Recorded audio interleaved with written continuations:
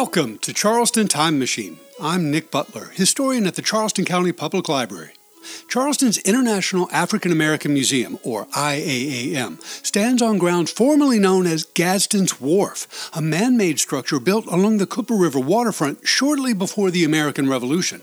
During the previous century, the site was part of a plantation that passed through the hands of John Cumming and Isaac Mazyck before Thomas Gadsden sold it to Captain George Anson of the Royal Navy. Anson's tenure defined the property for decades, and the tidal beachfront known as Anson's Landing served as the staging point for Christopher Gadsden's famous Wharf.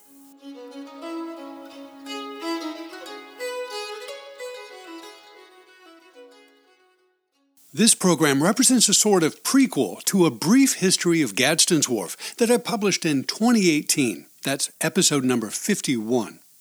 Since that time, I've spent many hours investigating George Anson's tenure in South Carolina and looking for clues relating to human activity on the plantation he called the Bowling Green, but which we now call Ansonboro.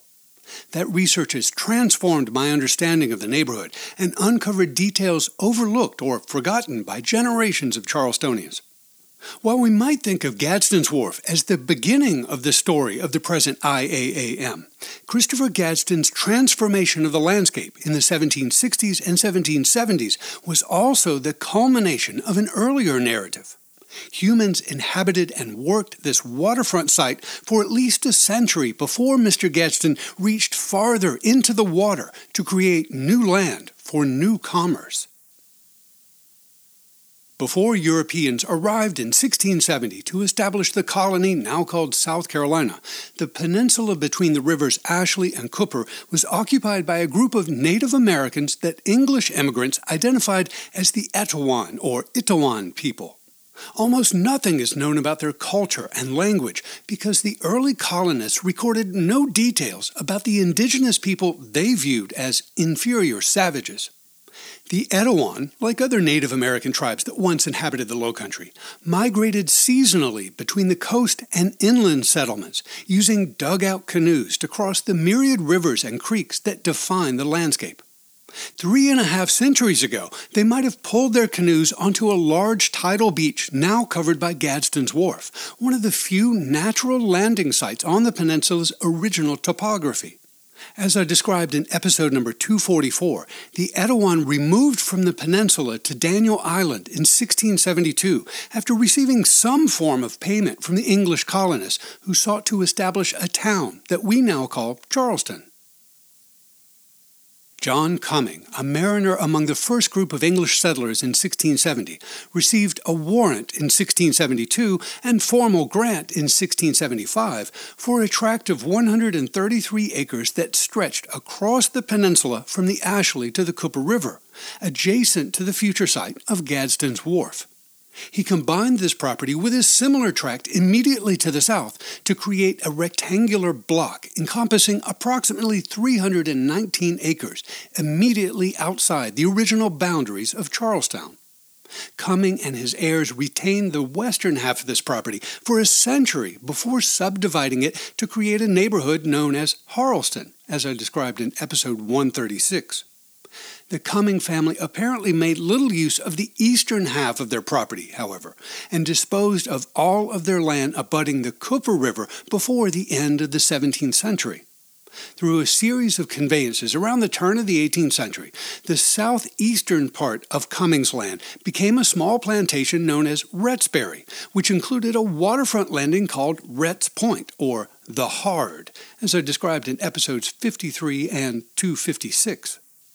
At some point before October 1696, the northeastern portion of Cumming's land became the property of Isaac Mazyck, a Huguenot merchant who came to South Carolina in 1686.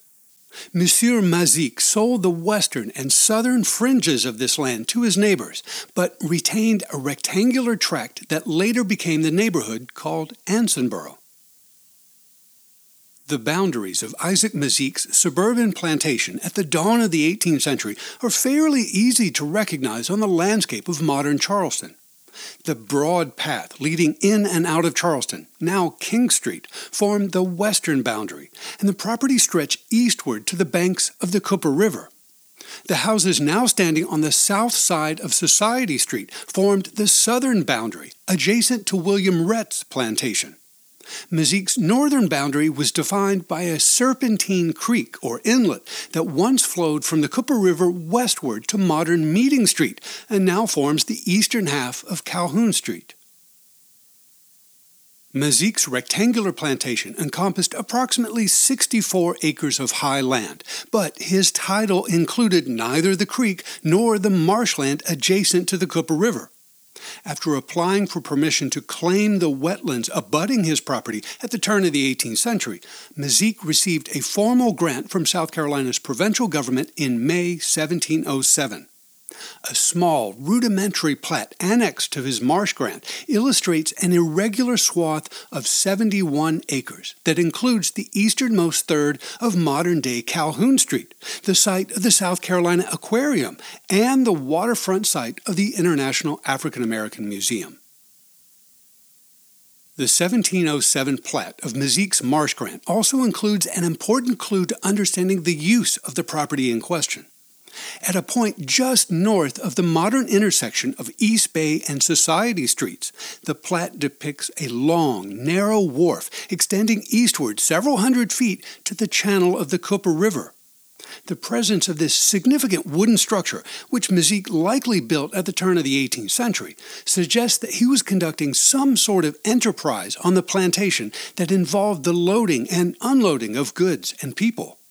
Commercial wharves were exceedingly rare in South Carolina at that time because their construction required a significant investment of labor and capital. The so-called crisp map of 1711, for example, depicts only 2 small wharves within urban Charleston. It appears, therefore, that Isaac Mazyck's suburban property, located just a few hundred feet north of the town boundary, was a working plantation hosting agricultural or industrial endeavors for which no records survive. Despite the paucity of evidence, we can conclude that the property's waterfront location and its direct access to Charleston Harbor added value to Mazyck's plantation and shaped the cultural activities taking place thereon. Isaac Mazyck became a prosperous merchant in colonial Charleston and amassed numerous properties across the low country of South Carolina. In October 1720, at what must have been the end of his professional career, the 59-year-old Huguenot sold his 64-acre suburban plantation with approximately 40 acres of adjacent marshland to Thomas Gadsden. Gadsden was the son of an English merchant mariner, and after serving briefly in the Royal Navy, he too followed a career as a transatlantic ship captain. His purchase of Mazyck's plantation in 1720 represents the beginning of his full-time residency in South Carolina, where he became collector of His Majesty's Customs for the port of Charleston in 1722. That position endowed the 34-year-old captain with prestige within the community, but its small salary and light duties enabled him to pursue other commercial ventures at his suburban home. In 1725, for example, he accepted an invitation from the Royal Navy to provide naval stores to warships in Jamaica, and in 1726 raised a crop of hemp to encourage his neighbors to produce marine cordage rather than rice. The property Thomas Gadsden purchased from Isaac Mazyck in 1720 also included several features besides the aforementioned wharf. 100 yards to the north of the foot of that structure, a natural spring and well provided ample volumes of fresh water sought by mariners filling casks for oceanic voyages. A further 100 yards to the north of the well stood a house on a waterfront bluff, now identified as the northeast corner of East Bay and Vernon Streets. This wooden residence, likely constructed by Isaac Mazyck at the beginning of the 18th century, sheltered the family and was likely the birthplace of Christopher Gadsden in February 1724. Details of other structures, other features, and other inhabitants do not survive from the 1720s, but a clearer picture of the landscape emerges after the spring of 1727, when Thomas Gadsden sold the plantation to George Anson of the Royal Navy. Captain Anson arrived in Charleston in July 1724 as commander of His Majesty's ship Scarborough, assigned by the British Admiralty to protect the Carolina coastline. He transferred to the warship Garland in July 1728 and continued on this station until departing for England in May 1730. Returning with a 20-gun Squirrel from June 1732 through May 1735, Anson visited Charleston briefly for the last time in June 1739 on his way home from Africa to Barbados to England in HMS Centurion. Although he served on the Carolina station for 9 full years, details recorded within Anson's daily logbooks demonstrate that he spent 3/4 of every year ashore in Charleston.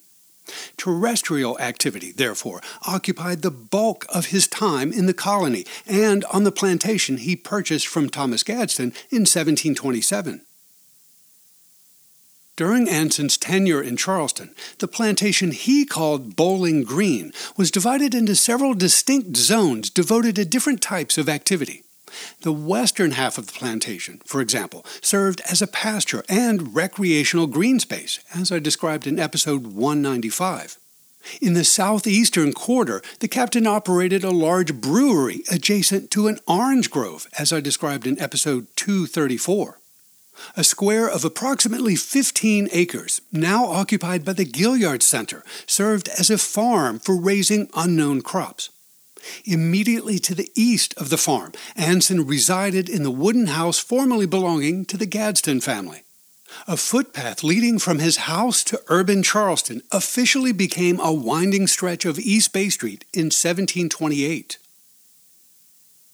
While it might seem odd for a naval officer to spend so much time ashore pursuing private endeavors, Anson was likely drawn to the Bowling Green plantation by the property's easy access to the Cooper River and Charleston Harbor.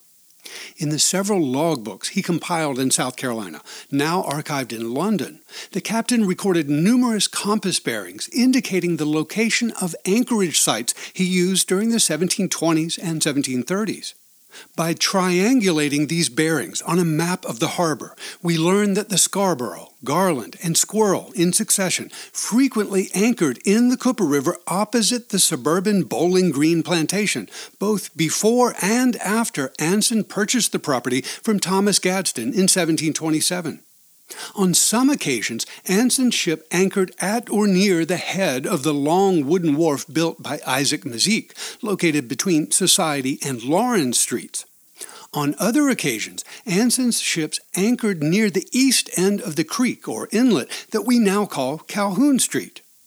The captain did not articulate the rationale behind this second anchorage site in his logbooks, but later records reveal the presence of a beachhead exposed at low tide approximately 100 yards north of Anson's house, which became known as Anson's Landing. In the years after Anson's departure from Charleston in 1735, local agents working for the captain rented his house and suburban plantation to a succession of short-term occupants. An assignment to harass Spanish interest in the Pacific Ocean during the early 1740s rendered Anson out of touch for several years, but he returned to London in June 1744 with a valuable cargo of Spanish treasure that changed the course of his life. Promoted to admiral and elected to Parliament, Anson instructed his attorney in Charleston to subdivide and sell the western half of the Bowling Green plantation, containing approximately 40 acres. The sale of 25 lots, forming a new subdivision called Ansonboro, commenced in February 1745, but Admiral Anson continued to possess the eastern waterfront portion of the plantation, containing approximately 23 acres of highland and 40 acres of marsh that included his house, farm, brewery, wharf, and private landing place. The earliest deeds for the subdivision of Ansonboro contain an important clue to the location and purpose of Anson's Landing. the text of 9 deeds of sale, executed in 1745-46, all concerning lots on the northern edge of Ansonboro, between King Street and modern Anson Street, include an identical phrase endowing the purchaser with, quote, the right of passage through the most convenient street to and from the landing place, that is, Anson's Landing, on a creek running through the marsh on Cooper River, end quote. These references suggest that the landing place in question was located near the northeastern corner of the high land of Anson's property, to the north of Anson's house and immediately south of the creek that we now call Calhoun Street. For investors preparing to build the first houses in Ansonboro, the ability to land construction materials and laborers from boats nearby would have been a valuable selling point. The landing in question appears more clearly in several plats and maps created in the second half of the 18th century. On the modern streetscape of Charleston, we can identify the site as a spit of land now bounded by East Bay, Calhoun, and Washington Streets. In the decade between 1747 and 1757, the remaining eastern half of Anson's Bowling Green passed through a succession of hands in a convoluted series of speculative investments that ended with the admiral holding the property again.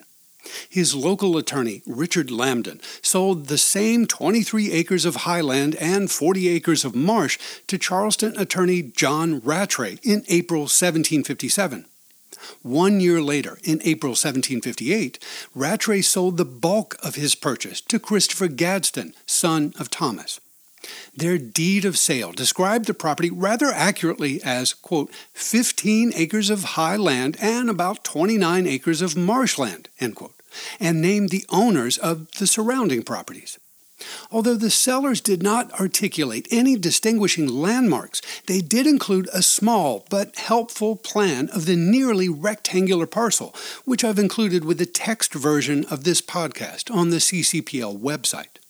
By overlaying this material on the modern landscape, we can see that Gadsden purchased all of the land bounded by Lawrence Street to the south, Calhoun Street to the north, the Cooper River to the east, and to the west by a brick wall that once ran through the middle of the present Gilliard Center, slightly west of Wall Street. The edge of the high land adjacent to the Cooper River was a line roughly equivalent with modern Washington Street. At the north end of that line stood a point of high land representing Anson's Landing.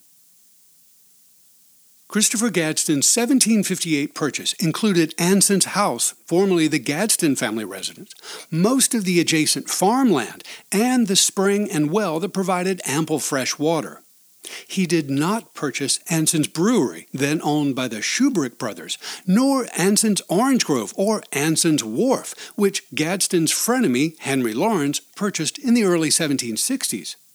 Nevertheless, the suburban property provided a reasonable investment for a young merchant with a growing family. It is possible that Gadsden purchased the waterfront site with the dream of developing a commercial wharf and expanding his business on his own terms. Captain Anson had long maintained good relations with the Gadsden family, and Christopher might have remembered playing at the waterfront site called Anson's Landing before, during, and after the captain's tenure in Charleston. In the several years after buying his boyhood home, Gadsden refined his vision for a massive commercial structure projecting boldly into the Cooper River, using the ancient landing site as a point of departure. As I mentioned in my earlier essay about this topic, that is, episode number 51, Christopher Gadsden began developing his eponymous wharf in January 1767. The audacity of this stupendous work, as it was described in a 1774 newspaper, is difficult for modern visitors to comprehend because of its sheer scale. Gadsden's Wharf, a rectangular structure 840 feet long, is really a quay running parallel to the Cooper River. Its outer edge stands approximately 1,000 feet to the east of the shoreline in Gadsden's day, and he eventually filled all of the intervening acreage to create the present landscape. His primary goal was to provide ample dock space, accessible by several ships of large burden at the same time. The construction of such a maritime facility required the delivery of a large amount of materials from other locations, including pine piles, cordwood, lumber, and oyster shells. To facilitate the delivery and temporary storage of such stuff at the beginning of the project, Gadsden needed a landing site that was easily accessible by flatboats plying up and down the Cooper River. Fortunately, he owned such a site just 100 yards from his house. The northern edge of Christopher Gadsden's property was described in 1758 as bounding, quote, partly on marshlands belonging to Mr. Mazyck and partly on a small serpentine creek running out of Cooper River, end quote.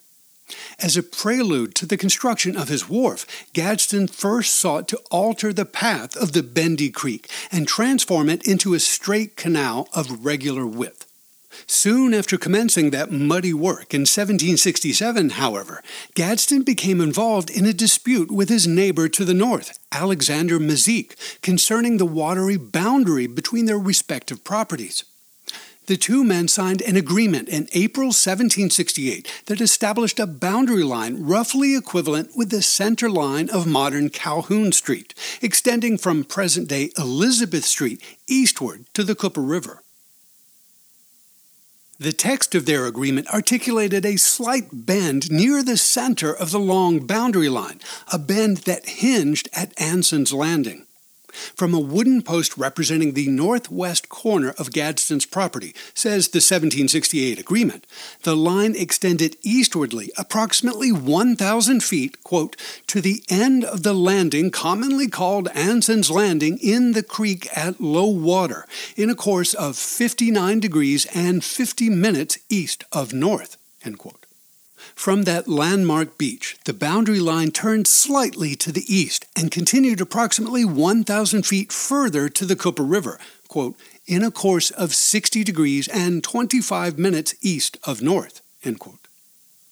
Furthermore, Mr. Mazyck acknowledged that, quote, Christopher Gadsden intends to finish at his own cost and charge a navigable creek or canal 30 feet wide from the eastern end of Anson's Landing aforesaid in the said creek straight into Cooper River, a great part of which he has already cut, so that the said northern boundary between the marshes of the said Christopher Gadsden and Alexander Mazyck may, in this last mentioned part thereof, run through the center of the said creek or canal, which, when finished, will be equally beneficial to both the said parties, end quote.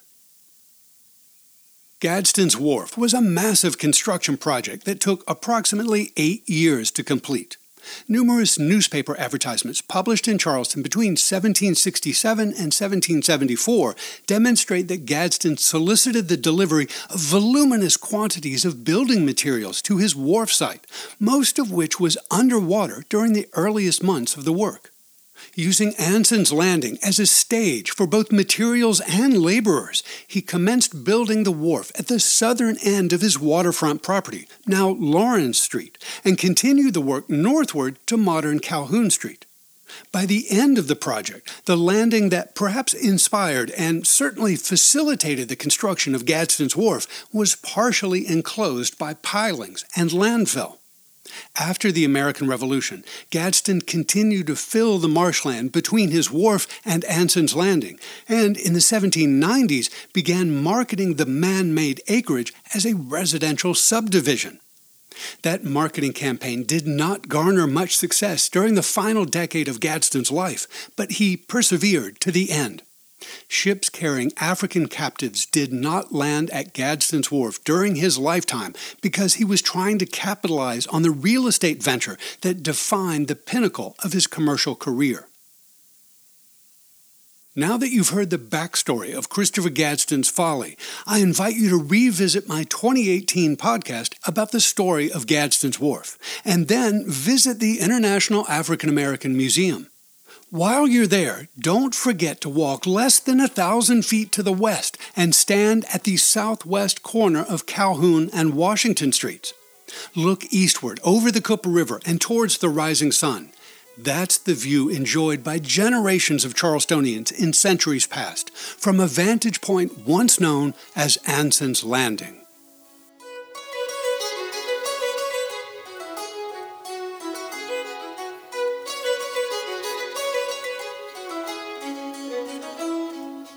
Charleston County Public Library is your home for local history. To explore our resources and programs, and to read an illustrated transcript of this podcast, point your web browser to ccpl.org.